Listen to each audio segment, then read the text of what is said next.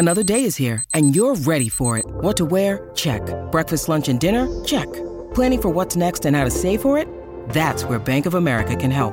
For your financial to-dos, Bank of America has experts ready to help get you closer to your goals. Get started at one of our local financial centers or 24/7 in our mobile banking app. Find a location near you at bankofamerica.com/talktous. What would you like the power to do? Mobile banking requires downloading the app and is only available for select devices. Message and data rates may apply. Bank of America N.A., member FDIC. This podcast episode is brought to you by Coors Light. These days, everything is go, go, go. It's nonstop hustle all the time. Work, friends, family, expect you to be on 24/7. Well, sometimes you just need to reach for a Coors Light because it's made to chill. Coors Light is cold lagered, cold filtered, and cold packaged. It's as crisp and refreshing as the Colorado Rockies. It is literally made to chill. Coors Light is the one I choose when I need to unwind. So when you want to hit reset, reach for the beer that's made to chill. Get Coors Light in the new look delivered straight to your door with Drizzly or Instacart. Celebrate responsibly. Coors Brewing Company, Golden, Colorado. The Madhouse Chicago Hockey Podcast is brought to you by Triple Threat Sports, Marishka's in Crest Hill, Dr. Squatch Soap Company, and by Fry the Coop. Here are your hosts, NBC Chicago's James Naveau and 670 The Score's hockey guy, Jay Zawoski. Let's drop the puck. Welcome in, friends, to this latest edition of the Madhouse Chicago Hockey Podcast. My name is James Naveau from NBC5 Chicago, and with me, as always, of course, is the one and only Jay Zawoski of 670 The Score and the I'm Fat Podcast. Jay, you and I have seemed to talk probably more in the last couple days than we ever have on this show, but there's a good reason for that. We still have Blackhawks hockey, even if it's not the happiest thing we've ever witnessed. They lose last night to the Edmonton Oilers, dropped to a 1-1 tie in the best-of-5 series. Critical Game 3 is tomorrow night in Edmonton, although Chicago will be the home team for that contest. Jay, we talked, obviously, on our Hot Mic broadcast last night a lot about this game already, but for those listeners who weren't able to tune in and watch the madness unfold as I cracked open a beer and we dissected this thing, what were your big takeaways from that game last night? Well, I think there's a lot to get to, and the number one thing is that dude, number 97 for Edmonton, is the best player in the league. He's 23 years old. He's ungodly good at hockey, and sometimes you just sort of have to shrug and say, that guy just made a couple awesome plays, and when you're down 2-0 4 minutes into the game, all strategies out the window. There were a lot of individual performances we'll focus on and get to, but what I take away is Connor McDavid is really, really effing good, and thank God the Blackhawks have home ice, air quotes, for the next two games. If you want to get in touch with us, easy to do, madhousepod@gmail.com, or on Twitter @madhousepod. Facebook is Madhouse Hockey CHI, and on Instagram, Madhouse_pod. We have a Patreon and a GoFundMe, patreon.com/madhousepod. Same thing on the GoFundMe.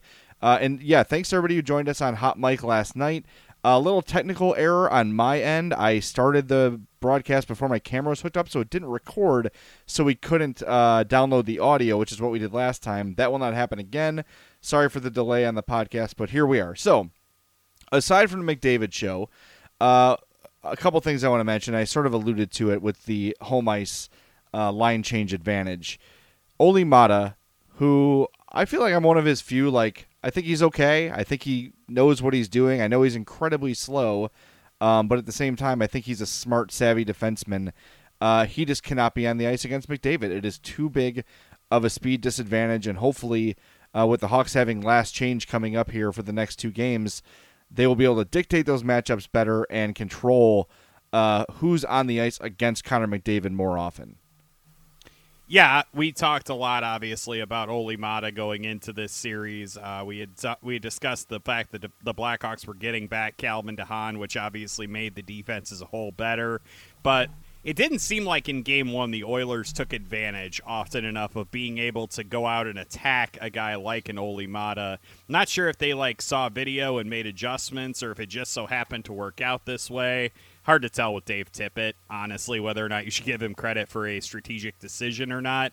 but it was very clear from the word go that Connor McDavid was getting out on the ice against Olli Mata and was just burning him with regularity, honestly. And like you'd see Mata kind of like do all these different like techniques to try to kind of like neutralize the speed of McDavid, and that's obviously something that's really hard to do for anybody in the NHL, frankly, including Mata. Yeah, and you noticed it a lot last night that they seem to be really attacking him, and hopefully Jeremy Colliton is smart enough in Game 3 that he's going to keep him the hell away from number 97 in white. Just to take a quick departure real fast, I forgot to mention this up front. Duncan Keith was a guest on the Spit and Chicklets podcast and shed some light on his frustrations about his playing time and some things like that. We're going to share that later in the podcast. I think it's important for you guys to hear. But Keith talked about in the same podcast trying to slow down Connor McDavid. Keith says he's the fastest player he's ever defended. There's no one like him. Lateral side to side from stop and start speed is off the charts. And he said basically the only way to stop him is to try to read like how he's going to enter the zone, right? Like what angle he's going to take. And he also pointed out how McDavid has, because he can go from 0 to 60 so fast, he has the ability to sense when a guy is flat-footed or when a guy's turning and turn on the jets and blow past him at that time. Look, when Duncan Keith is struggling with a guy, you know he's fast. You know he's a problem. So I think with McDavid, you know he's going to do damage. You know he's going to rack up his points. No one has been able to figure out how to stop him yet. No one's going to be able to figure out how to stop him until he retires. So you just sort of have to try to limit the damage that Connor McDavid does. And to me, much like in Game 1, the special teams were key. They were again last night. The Hawks got a bunch of power play chances, and the power play was anemic. They, aside from the first power play, they had some sustained zone time, but it was just passing back. It was Keith, Taves, Kane, Keith, Taves, Kane. Tried a couple shot attempts that would get blocked, and then that was really it for the power play all night. The penalty kill was better, but they need, when they're up against a team like Edmonton that has the firepower they've got to convert on at least 1 or 2 power play goals per game to sort of stay in this thing. Well, I mean, and it's especially important when you get them consecutively like that and you're down by a goal. Like, you have to take advantage of the fact that Edmonton is clearly reeling. They are clearly struggling to, stay out of the penalty box. You have to be able to take advantage of that. And the thing that I noticed last night after that first power play in the second period, which was really good, had almost 2 entire minutes of sustained zone time. Didn't get a ton of great chances on it, but it wore the hell out of the Oilers, and they took a lot of abuse during that sequence. By the way, Jeremy Colliton should have called a timeout after that first power play. I don't know what he was thinking. They should have had that first line right back out there again after the timeout to just keep pounding away at Edmonton. I would have loved to have seen that. But aside from that, I think the big shortfall and the big mistake the Blackhawks made on the power play last night is it just really seemed like Jonathan Taves and Kirby Dach were basically trying to occupy the same area of the ice. In Game 1, you had seen Jonathan Taves working more along the wall, and it had really kind of spread the Oilers' defense out a little bit. They weren't able to just collapse 4 guys into the middle and just block every shot. But instead, in Game 2, you have both Taves and Dach essentially competing for the same ice, and it allows the Oilers to just let the Blackhawks sling the puck around the outer edges of the zone. I don't know why they made that strategic adjustment after Game 1 when it had worked so well, having Taves kind of move out and have Dach alongside or in front of the net, but whatever it was, the Oilers just collapsed into that area. Dominik Kubalik couldn't find any openings. There was no creativity, no real flow to the offense, and it just ended up really costing them in a big way because I even said it on Twitter at the time. I said, not to sound like a cliche machine, but it seems like not converting on those 3 straight power plays is going to be the difference between winning and losing a hockey game. And unfortunately, I was right. Yeah, you were absolutely right. And I think you saw it was totally different in Game 1 and Game 2. And I think, you look back to the days when Artemi Panarin was on the Blackhawks. You have a very similarly skilled player in Dominik Kubalik with that shot, with that one-timer ability. That's the guy you should be trying to line up for a shot. That's the guy you should be working your ass off to get the puck to. I love Duncan Keith. I love Jonathan Toews. I love Patrick Kane. But right now, your biggest offensive threat, goal-scoring-wise, is Dominic Kubalik, especially on the power play, especially with that shot. And credit to the Edmonton Oilers, Dominic Kubalik was a non-factor last night. He barely registered on the radar at all. He was not the same player. I mean, obviously, your playoff debut, you get 5 points, you're going to make some noise, and you're going to garner some attention, which the Oilers gave him. The other thing, you mentioned Doc. I want Doc, Kane, and DeBrincat together for the remainder of the playoffs. I think you've got to... I understand what Jeremy Colliton's trying to do. He's trying to spread the talent across 3 lines. He wants 3 lines that can score and a 4th line to check. You know what? I'm kind of done with it. You've got to have Toews, Saad, and Kubalik, and then you've got to have Doc, DeBrincat, and Kane. Then you hope that Strome, Kajula, and Nylander, you shelter them, you give them offensive zone starts, hopefully they can pop one for you, and then you lean heavily on David Kampf as your shutdown center. I think that's the strategy going forward. I think that's going to lead them to the most success, because when that line was put together, DeBrincat, Doc, and Kane, things looked a hell of a lot better, but it was almost too late at that point. Yeah, and it definitely kind of illustrated the struggles that Dylan Strome was having last night for sure. You saw a decrease in his ice time. You saw a lot of ineffective play last time. And it kind of stinks because Dylan Strome is one of those guys that should be easily one of your top 6 forwards, and he should easily be causing damage wherever he is in the lineup, and he just was a non-entity last night. That second line that you alluded to with Kane, Doc, and DeBrincat is just that's a strong group. I mean, that's a group that they carried the offense last night at even strength, and it was nice to see in Game 1 the Saad, Toews, Kubalik line do that role. If you have 2 lines that are like that are firing at full force, man, that is tough for a team like Edmonton, who doesn't exactly have the greatest defense in the world. It's so tough for them to stop, and it's going to be so critical for the Blackhawks to get those guys out into advantageous situations in Game 3, because if you can get them both going at the same time. Yeah, I think also they've got to find a way to get Alex DeBrincat involved. They've got to get him to be more of a factor offensively. I know he's small. I get it. I know he's not a big dude. But small players still find a way to get it done in the playoffs, and we need to see Alex DeBrincat contributing. It's a guy who's going to make $6 million next year. It's a guy who has scored 40 goals before, and we did not laugh off the thought that he could maybe score 50 someday. He hasn't been enough of an entity. I think towards the end of Game 1, he started to show up a little bit more. But even with Doc and Kane, I was not totally enamored with his play. And part of me wonders if, when you look at the makeup of these lines, as much as I love the Doc Kane DeBrincat line and said they should be together, I wonder if at some point, if things continue to be flat for Game 3, if they would consider swapping Saad and DeBrincat and having a guy on that second line that can go win some pucks in corners and get him out, and you have that guy with Toews, and then you've got the 2 snipers with him. I don't know. There's some options, though, but I think finding a way to get DeBrincat going, however it is, that's going to be crucial, because that's a guy who's too important to your team now. He's too important to your team in the future to be as invisible as he's been through 2 games so far.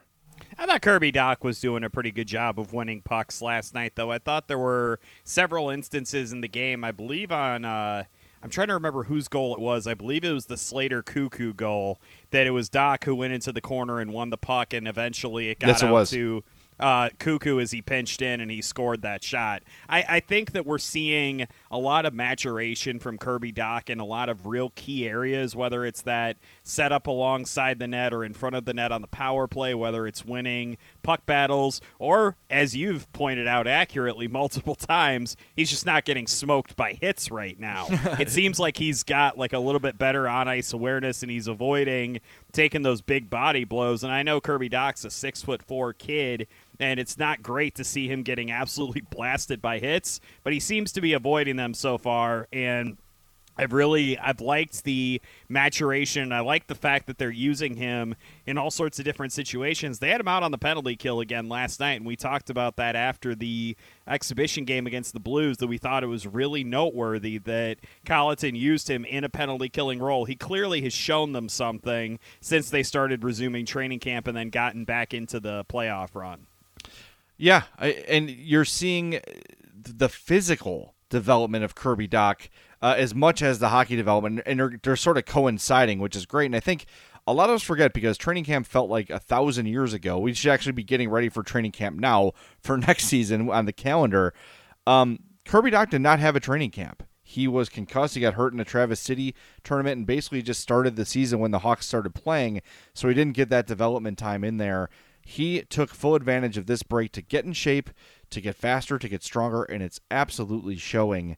I love what I've seen from Kirby Dach. I think he's been one of the better Blackhawks over the course of this playoff series. When he's on the ice, I don't have any sort of nerves about it whatsoever.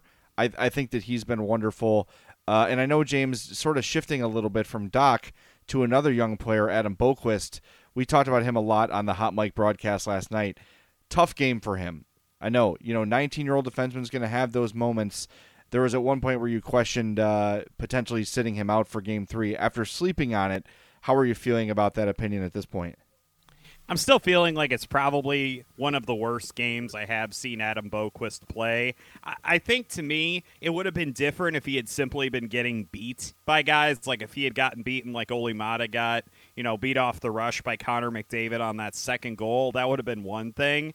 But it was just the fact that he didn't seem like he had any idea what he was doing. It was a very, I hate to say this, it was very Alex Nylander-esque type of thing, especially on Connor McDavid's first goal, where Duncan Keith crossed over the ice to try to get the puck along the wall. As a defenseman, you have to know what that means. You instantly have to go to the other side of the ice. You have to switch with your partner. And not only did Adam Boqvist not do that, he also really wasn't defending the play either. In fact, I don't really know what on earth he was doing. He might have been caught puck watching, maybe, but then when the puck moved over, he kind of was like, oh, wait, what? It was like he hadn't quite locked in for the game. And by the way, call me crazy here, leaving Connor McDavid uncovered on the other side of the ice is probably not a good strategy. No, just there were moments like that, and then there was other moments during the game where it just seemed like he wasn't taking correct angles. He just looked very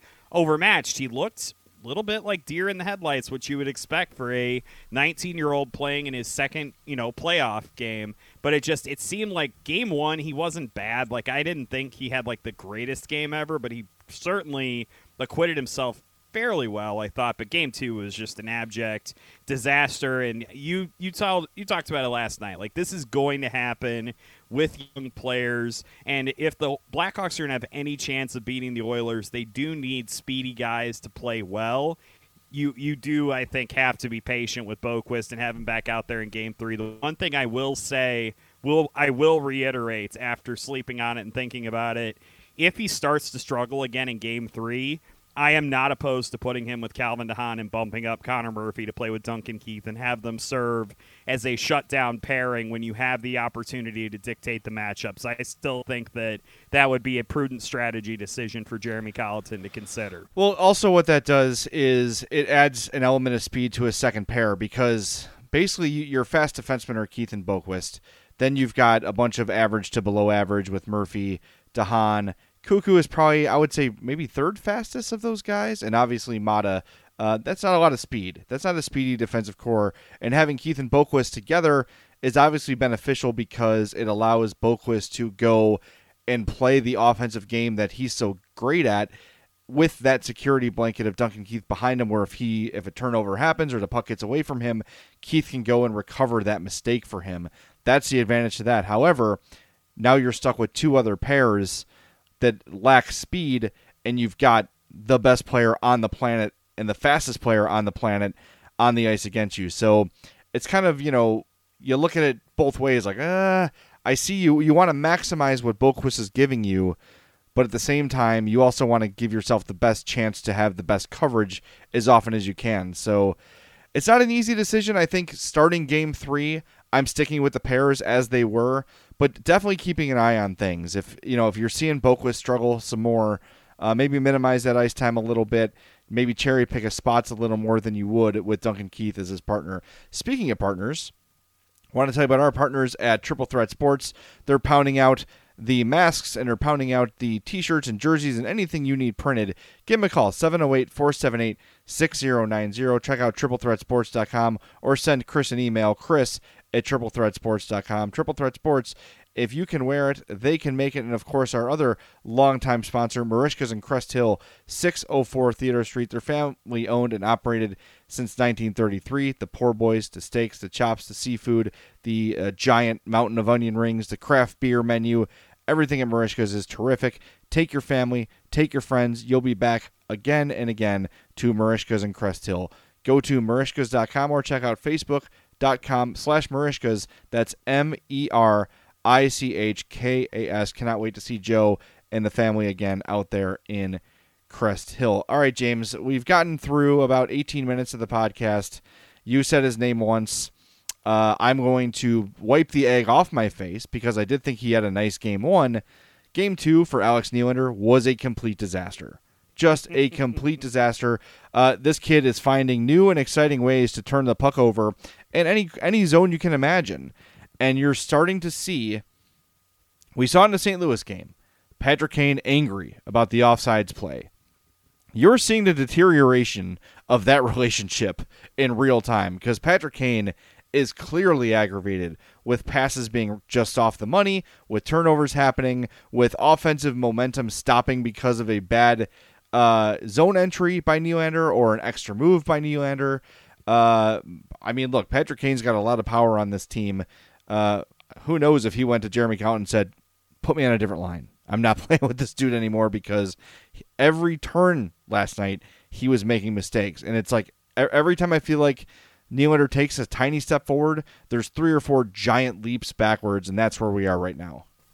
Well, I mean, it's the thing that we've been criticizing him for ever since he came to Chicago, right? It's always been the same knock on him over and over again, which is that his hockey IQ just isn't where it needs to be in order to be an effective player at the NHL level and to take advantage of the skill that he does have. Like, we're not stupid. We can see it. Like, this guy has got some really good physical gifts. He's a really solid hockey player only when he's able to actually, like, harness that and to actually use the intellect to actually, like, make the most of it. And, frankly, last night, like you said, was a big step back from him. I thought he had a decent game in game one. I wasn't, like, shouting from the rooftops. I saw a few people here and there kind of, like, giving him a lot of praise, and I was like, just remember who we're talking about here. Like, that's the thing that you definitely have to remember. And then last night was a great reminder again of just how important hockey IQ is in situations like this.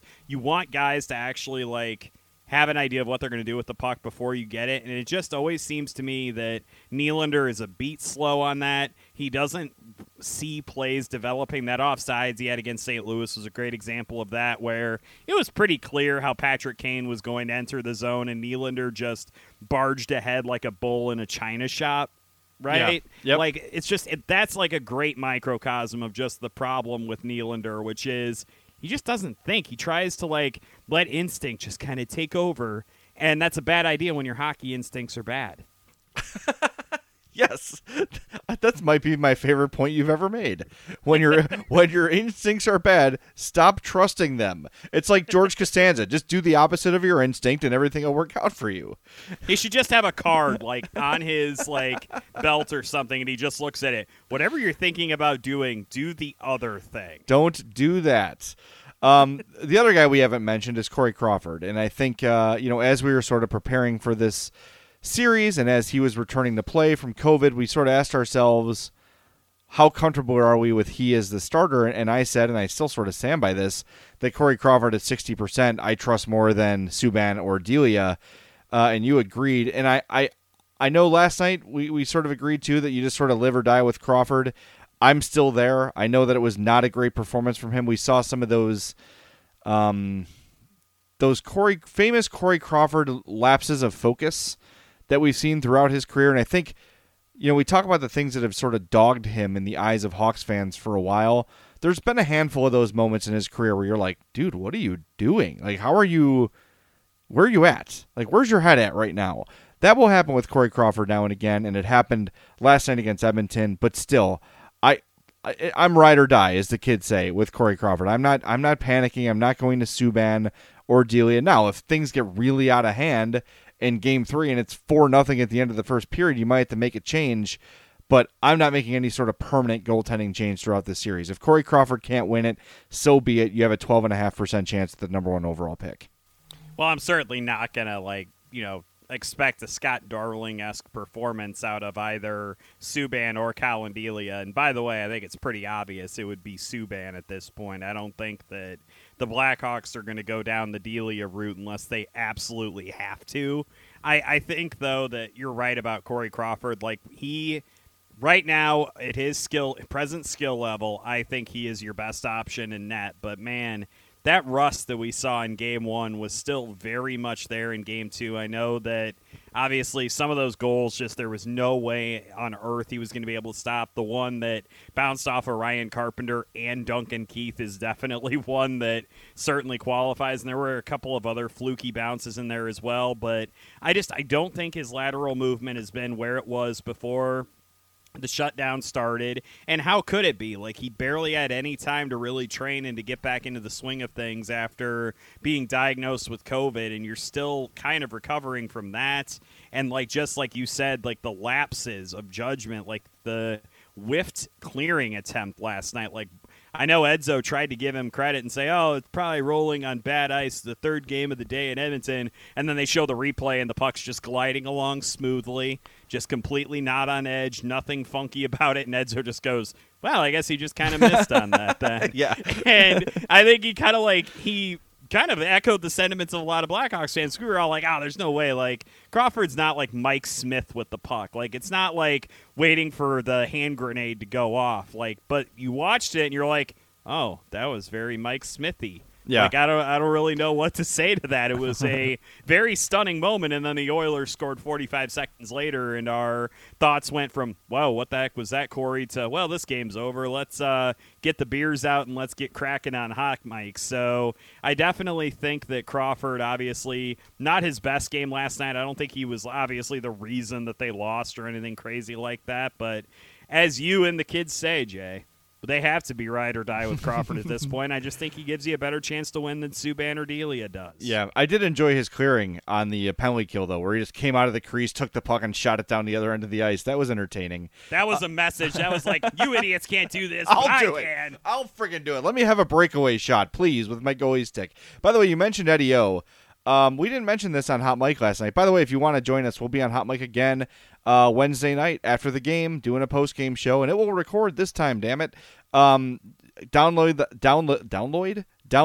the Hot Mic app. It's free. The Hot Mic app is free. When you sign up, it's going to ask you for a code. Enter that code, Madhouse, and you can watch us do the podcast in real time after the game, interact with us, and all that fun stuff. But Eddie O and Pat Foley, stop talking about how you're not in charge of the replay. We understand. It's a global effing pandemic. Everyone's making do. We get it. You don't have to bus toss a production crew every time they don't play the exact replay you want to play. That was bugging me. Maybe it's because I'm a radio producer and I hate when talent complains about things that that they can't control, oh, that tape sounded bad or whatever. Look, everyone's doing their best, okay? Give people some grace here. That was bothering me. It's one thing to mention it up front, hey, just so you know, we might not be able to show you the replays we want to show you, but to have the eye roll-ish sort of antics as the game was going on, that was sort of bugging me and not sitting well with me.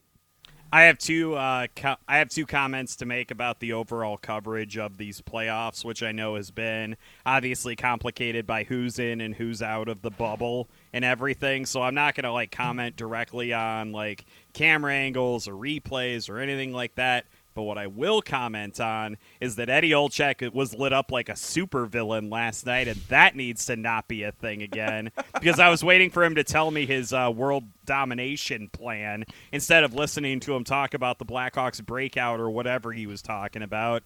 And the second thing I want to talk about is how Patrick Sharp is going to end up being a national analyst full-time at some point in the near future. And if he's going to do that, he needs to get someone to teach him how to tie a frickin' tie. His tie knot is driving me insane. Imagine not looking at Patrick Sharp's face the entire time. It's true. But you know what? That just shows you how bad the tie knot is, though. It must be really bad. I cannot talk. I cannot tie a tie for shit. I am awful at it. I will attempt 3 or 4 times. I'm like, okay, that's acceptable. I can hide this error under my collar, so I'll go with that. I can't tie a tie for crap. I absolutely go on YouTube and I'm like, okay, I do too. How to tie this? Like, and I do it every single time. Like, I want to make sure that, because if I try to do it by myself, it's comically bad. Like, I used to have to wear a tie to work every day. I don't anymore, thankfully, because I wasn't very good at tying ties. Yeah, I quit. I can't do this. I quit. James, yeah, that's the exact reason I quit that job. We're paying you $500,000 a year. I'm sorry, I can't tie a tie. I'm quitting. I'm done. Well, clearly the best life choice I ever made. Yeah, good call by you. I will say, though, in praise of Pat Foley, I think he did a really good job keeping up with the action, keeping up with where players were on the ice from a remote location. That's a huge challenge, and I think that shows you, like, Pat's style lends itself more to that because he's more of like the slow build as opposed to Doc Emmerich, who's telling you literally everything that's happening. John Weideman is the same way. But Emmerich struggled big time during that tough. game on Saturday. I know. And that's why I wasn't critical of it. I was like, dude, I cannot imagine how difficult that is to do what he's doing. But you could tell it's going to take him a little while to get used to it. Yeah, but Foley was doing great. I think it just fits his style very, very well. All right, let's take a timeout. We're going to come back. I'm going to share 2 pieces of audio with you guys. I'm done talking about this game. It's time to move on to Game 3.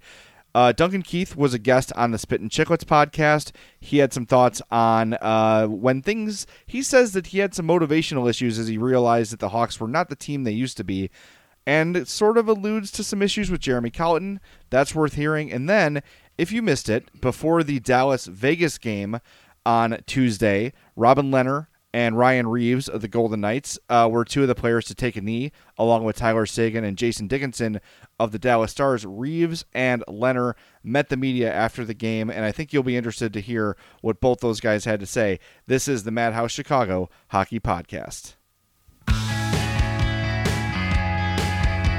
Welcome back into the Madhouse Chicago Hockey Podcast. Jay Zawaski here in Homewood, James Naveau out there and Bourbonnais, and in my basement studio, I'm very close to my shower, which is nice because I can still smell the phantom smells of Dr. Squatch soap from my shower. I like to crack the door open so I can get the scents, and here are the pine tar, the cool fresh aloe, the cold brew cleanse. Those are my 3 favorites of Dr. Squatch's natural, made in the USA soaps.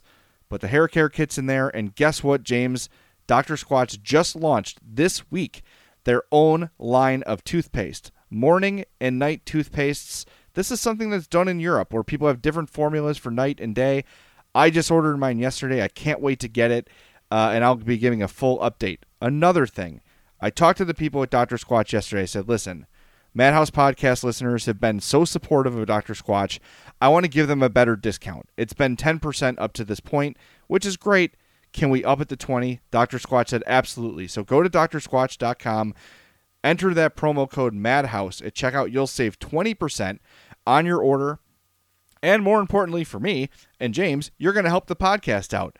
So drsquatch.com, really helpful if it's your first time. In the top right corner there's a Squatch quiz. That'll help you find everything you need. And pro tip, because you're making an investment in yourself, in your skin health and your hair health, you're going to want to buy that soap saver to protect your investment. The soap's a little more expensive than what you're going to find, in the general care aisle at your grocery store. This is premium stuff. Protect it with that soap saver. It's a one-time investment to protect your purchases. drsquatch.com, promo code MADHOUSE. I promise you will not regret buying this soap. Everyone who's bought it so far has loved it and has told us so. All right, mentioned before the break, Duncan Keith was a guest on the Spit and Chicklets podcast, episode 282. It was released on Tuesday. Nice, long, probably half-hour conversation with Duncan Keith. Cool to hear him sort of let loose a little bit. He's not typically that way. He's kind of a reserved guy, but he really lets loose when he's with the Spit and Chicklets guys. But this piece of audio stood out to me. He talks about the frustration of coping with going from perennial contender to young, semi-rebuilding team, and then gets into his relationship with Jeremy Colliton a little bit. I guess a little frustration set in. I think it might have been Q's his last full year. We were pretty bad team there. We had an accountant in net, for fuck's sakes, one of the games, and he got pulled out of his job doing that. And it was just a bad year. And so it's that time where the organization, where we were so good for so long, and then it's all of a sudden like, holy shit, like, you know, we're not the team we used to be, you know. And so I think I let that affect my game for a few years, but I feel like I turned it around mentally and just kind of accepted the fact that we're a younger team now, and I've enjoyed that role. But I still feel that I can still be at my best. I feel like I'm in great shape. I feel like I'm training harder than I've ever trained. I enjoy the training, so that's not an issue. But I still feel good on the ice. It's just, you know, it's frustrating, you know, when I guess you had different opportunities with different coaches, and you know, every coach is going to have their guy or people that they believe in, and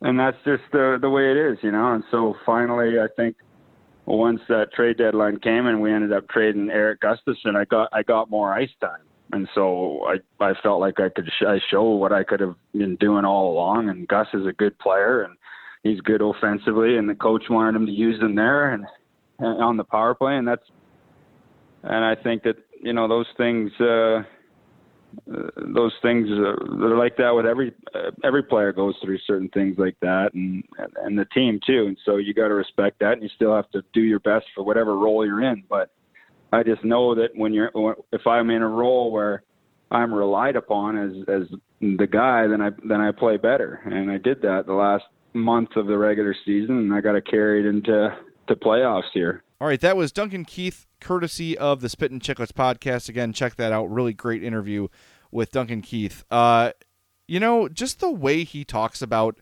he never says Cowton's name, but he's like some coaches, other coaches. And this is the second time he's been on that podcast where he's had issue with Jeremy Cowton, and it doesn't seem like that relationship is getting much better. Hopefully it's, you know, survivable. Hopefully they're getting along enough to make it work. But every time I hear Duncan Keith speak with any sort of candor, there's some sort of side shot thrown Jeremy Cowton's way.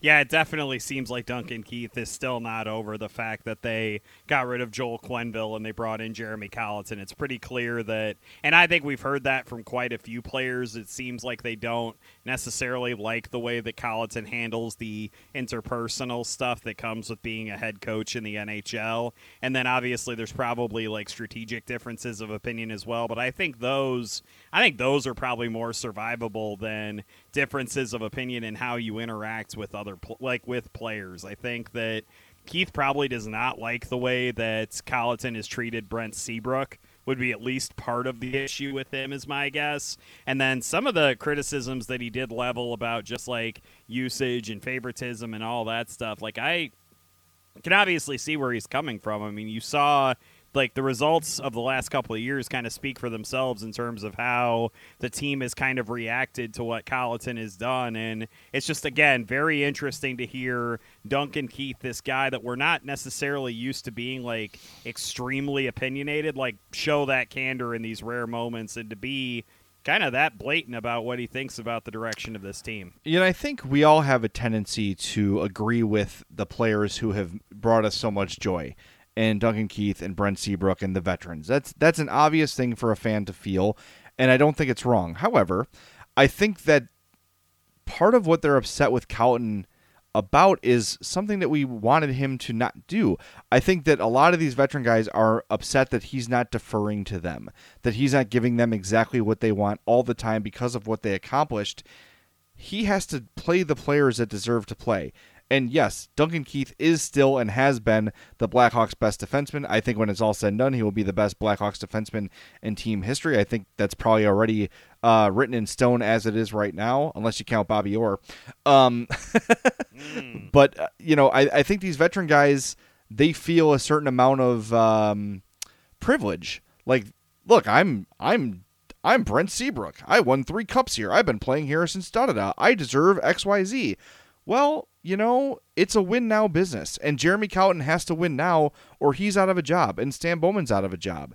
So I try to see it from both sides. Look, if you're asking me whose hockey opinion I trust more, Jeremy Colliton and Duncan Keith, the answer is Duncan Keith. 100 out of 100 times. There's no doubt about it. However, a coach has a job to do. And if that coach is observing that an older, more accomplished player is not playing as well as Slater Cuckoo, who's been pretty good through the first 2 games, as we discussed on Hot Mike last night, then he's got to sit. And that's the tough decision Colliton has to make. And for the most part, he's done a pretty solid job at having the nerve to make those unpopular decisions for the betterment of the team. Yeah, he's good at making those decisions, but he sure as hell can't pick who his 12th forward is going to be. Yes. Like, if you're going to have John Quenneville play 3 minutes and 2 periods, what the hell was even the point of playing him, Jeremy? God! Yeah, that's sort of, we talked about that a lot on Hot Mike last night, and I think sleeping on that, I think plans probably changed when they were down 2-0 4 minutes into the game. I think if it was sort of a normal paced kind of back and forth sort of a thing, that Quenneville might have seen more ice time, but I'm with you. That was a bad decision. That was the least inspiring thing you could do. Put Dylan Secure out there. Put Philip Kurashev out there. Put somebody out there that's going to provide something. John Quenneville is a body, and the best you can hope for is for him to not get you hurt. Is to not make a crucial mistake, and maybe he's less accident-prone than Sekura or Kurashev, but he's also less success-prone than Sekura or Kurashev. And when I'm worried about speed matchups, I'm putting any speedy option I have out there, and both those guys, Sekura and Kurashev, qualify. Yeah, and they also, if the inevitable, it seems like, happens, and Connor McDavid does Connor McDavid-y things. Again, he gives you a better chance to come back. Like, I think that has to be part of the calculus to this thing, because I already think they have plenty of guys that can potentially play that, like, gritty or whatever role that they envisioned Quenneville playing. Like, I think that there are guys who are talented enough on defense to, like, make up for the loss of a Kajula. You might as well put out a guy like Dylan Secure. I mean, hell, you're already icing Alex Nylander, for God's sake.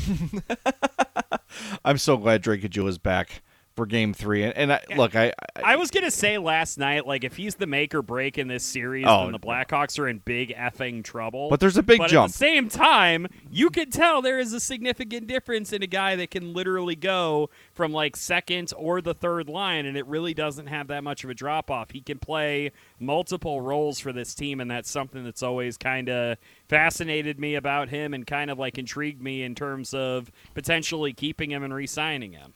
I've been thinking about, too, since we got off the air last night, how nice it would be to have Andrew Shaw. It sure would. Playoff Andrew Shaw is a different dude, man. And he is exactly what they need right now. Yeah, it's unfortunate. And I'm glad that obviously he at least seems to be feeling better, and he's optimistic that he's going to be able to, jump back into the mix next season. Like, I'm glad to see that, and I hope he is continuing to heal up, because he's been through obviously a lot in terms of head injuries. So we miss you, Shawzer. We miss you, man. Yeah, it'd be nice to have him right now. And Marian Hossa. Can we make that happen too? That'd be fine too. Just clone Marian Hossa and have 12 of them. We'll be good. Draft all his children now. All right, one more piece of audio to share for you, then we're going to wrap things up. But first, I want to tell you about our friends at Fry the Coop, frythecoop.com. They're open for carryout and delivery Oak Lawn, Elmhurst, Westtown, Wells Street Market. Place that order online and have the best damn hot chicken you will ever have in Chicago, in Nashville, anywhere on the planet. I've had all the hot chicken places, all the ones that are famous in Nashville. Fry the Coop is better than all of them. But is spicy not your thing? You got kind of a soft little palate. Your tongue is very sensitive. I understand. I'm not going to shame you about it. They've got the country style, which is the best fried chicken sandwich or tender you're ever going to have without the heat. Lots of options for everybody at Fry the Coop and frythecoop.com. I'm going to recommend today the donut hot chicken sandwich. Yeah, you heard me. Instead of buns, it's a damn glazed donut. Go to Fry the Coop, frythecoop.com. Place your order. Once you try Fry the Coop once, you'll be back again and again. Oak Lawn, Elmhurst, Westtown, Wells Street Market, and coming soon to an area near you, Tinley Park, looking your way. All right, one more piece of audio. Last night, after the Dallas Stars and Vegas Golden Knights game, Ryan Reeves and Robin Lehner of the Golden Knights, obviously Robin Lehner, former Blackhawk goalie, be nice to have him right now, met the media and discussed their decision to take a knee during the national anthem. Here's what Ryan Reeves and Robin Lehner had to say, the first voice you'll hear is that of Ryan Reeves. I definitely want to start by saying in no way am I trying to disrespect the flag or people who fought for this country. I have the utmost respect for everybody that's gone over and fought and died, for the freedom of this country. Bill Foley, our owner, is one of the best guys I've ever met. He's a military guy, so that's not the message I'm trying to send. But at the same time, those people go across seas and they go to war, and families are torn apart in these wars. For the freedom of this country, only to come back and find out this country isn't free for everybody. And I think that's where I'm coming from. Not everybody is truly free in this country, and I think it's starting to come to light a lot more right now, especially with social media. It's kind of blown up over the last year, so that's kind of where I'm coming from. Hi, I'll just ask for Robin your perspective on this as well, especially as somebody who has delved into politics previously in your career a little bit. Yeah, well, I wouldn't say. I mean, I did a mistake once, put the Trump sticker on my mask, something I regret now, after seeing how divisive things have been. But in the end of the day, this is not politics. This is human rights. It's not about politics. I've been, part of conversation. Everyone's talking about conversation and, education and listening. But it's time to start doing something. Not just let this be a news cycle and forget about it and do it all over again. Everyone should have the same chance in society. Everyone should be treated the same. And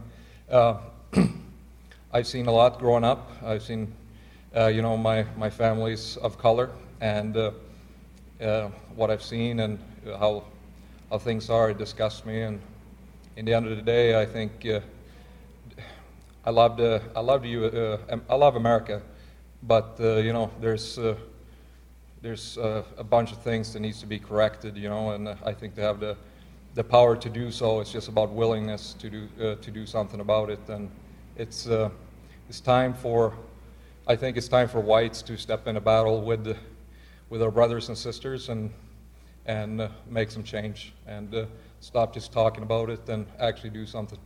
Very powerful words from two impressive dudes. Ryan Reeves is a guy who I think all Hawks fans hate because he's a shit disturber. He's a tough player. He's a dirty player, but smart dude.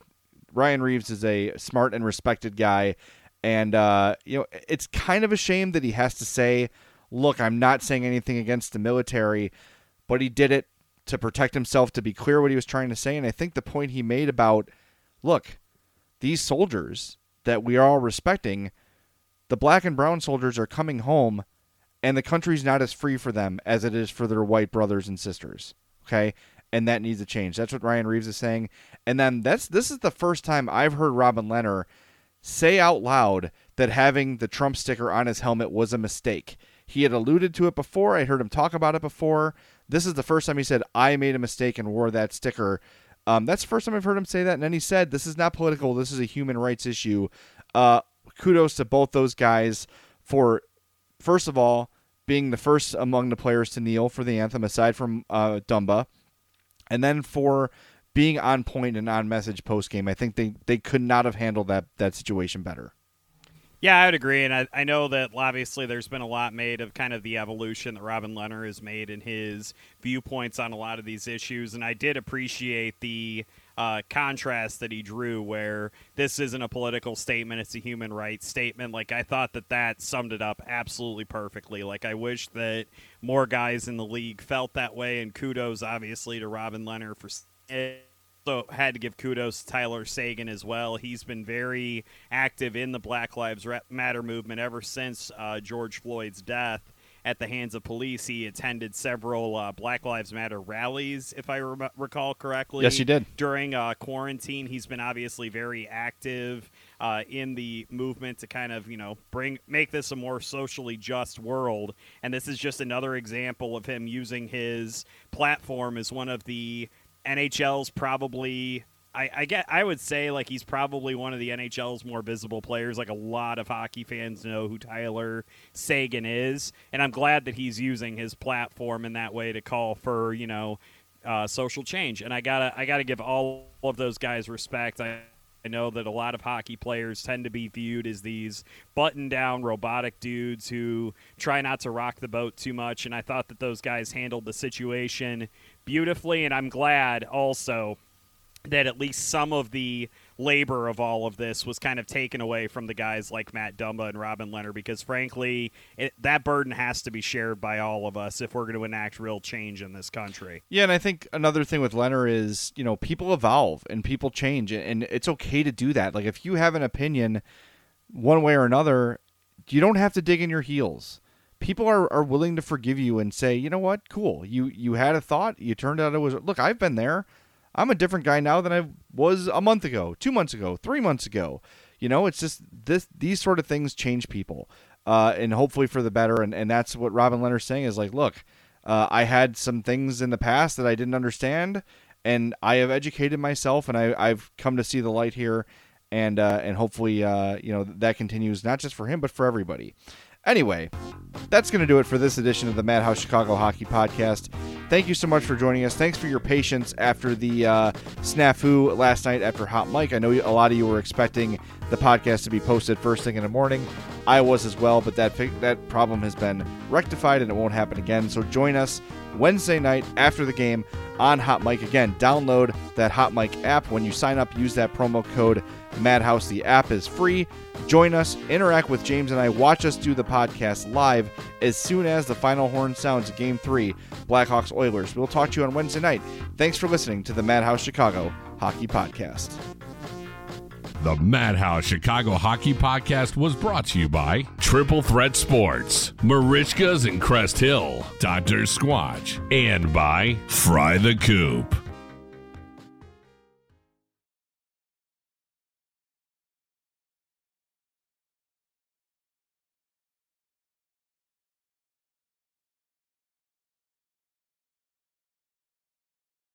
What you doing?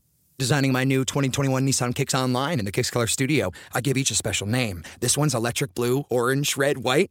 I call it the Gumball Machine. You think it's me? I feel like you're more of a red velvet guy. Limitless possibilities.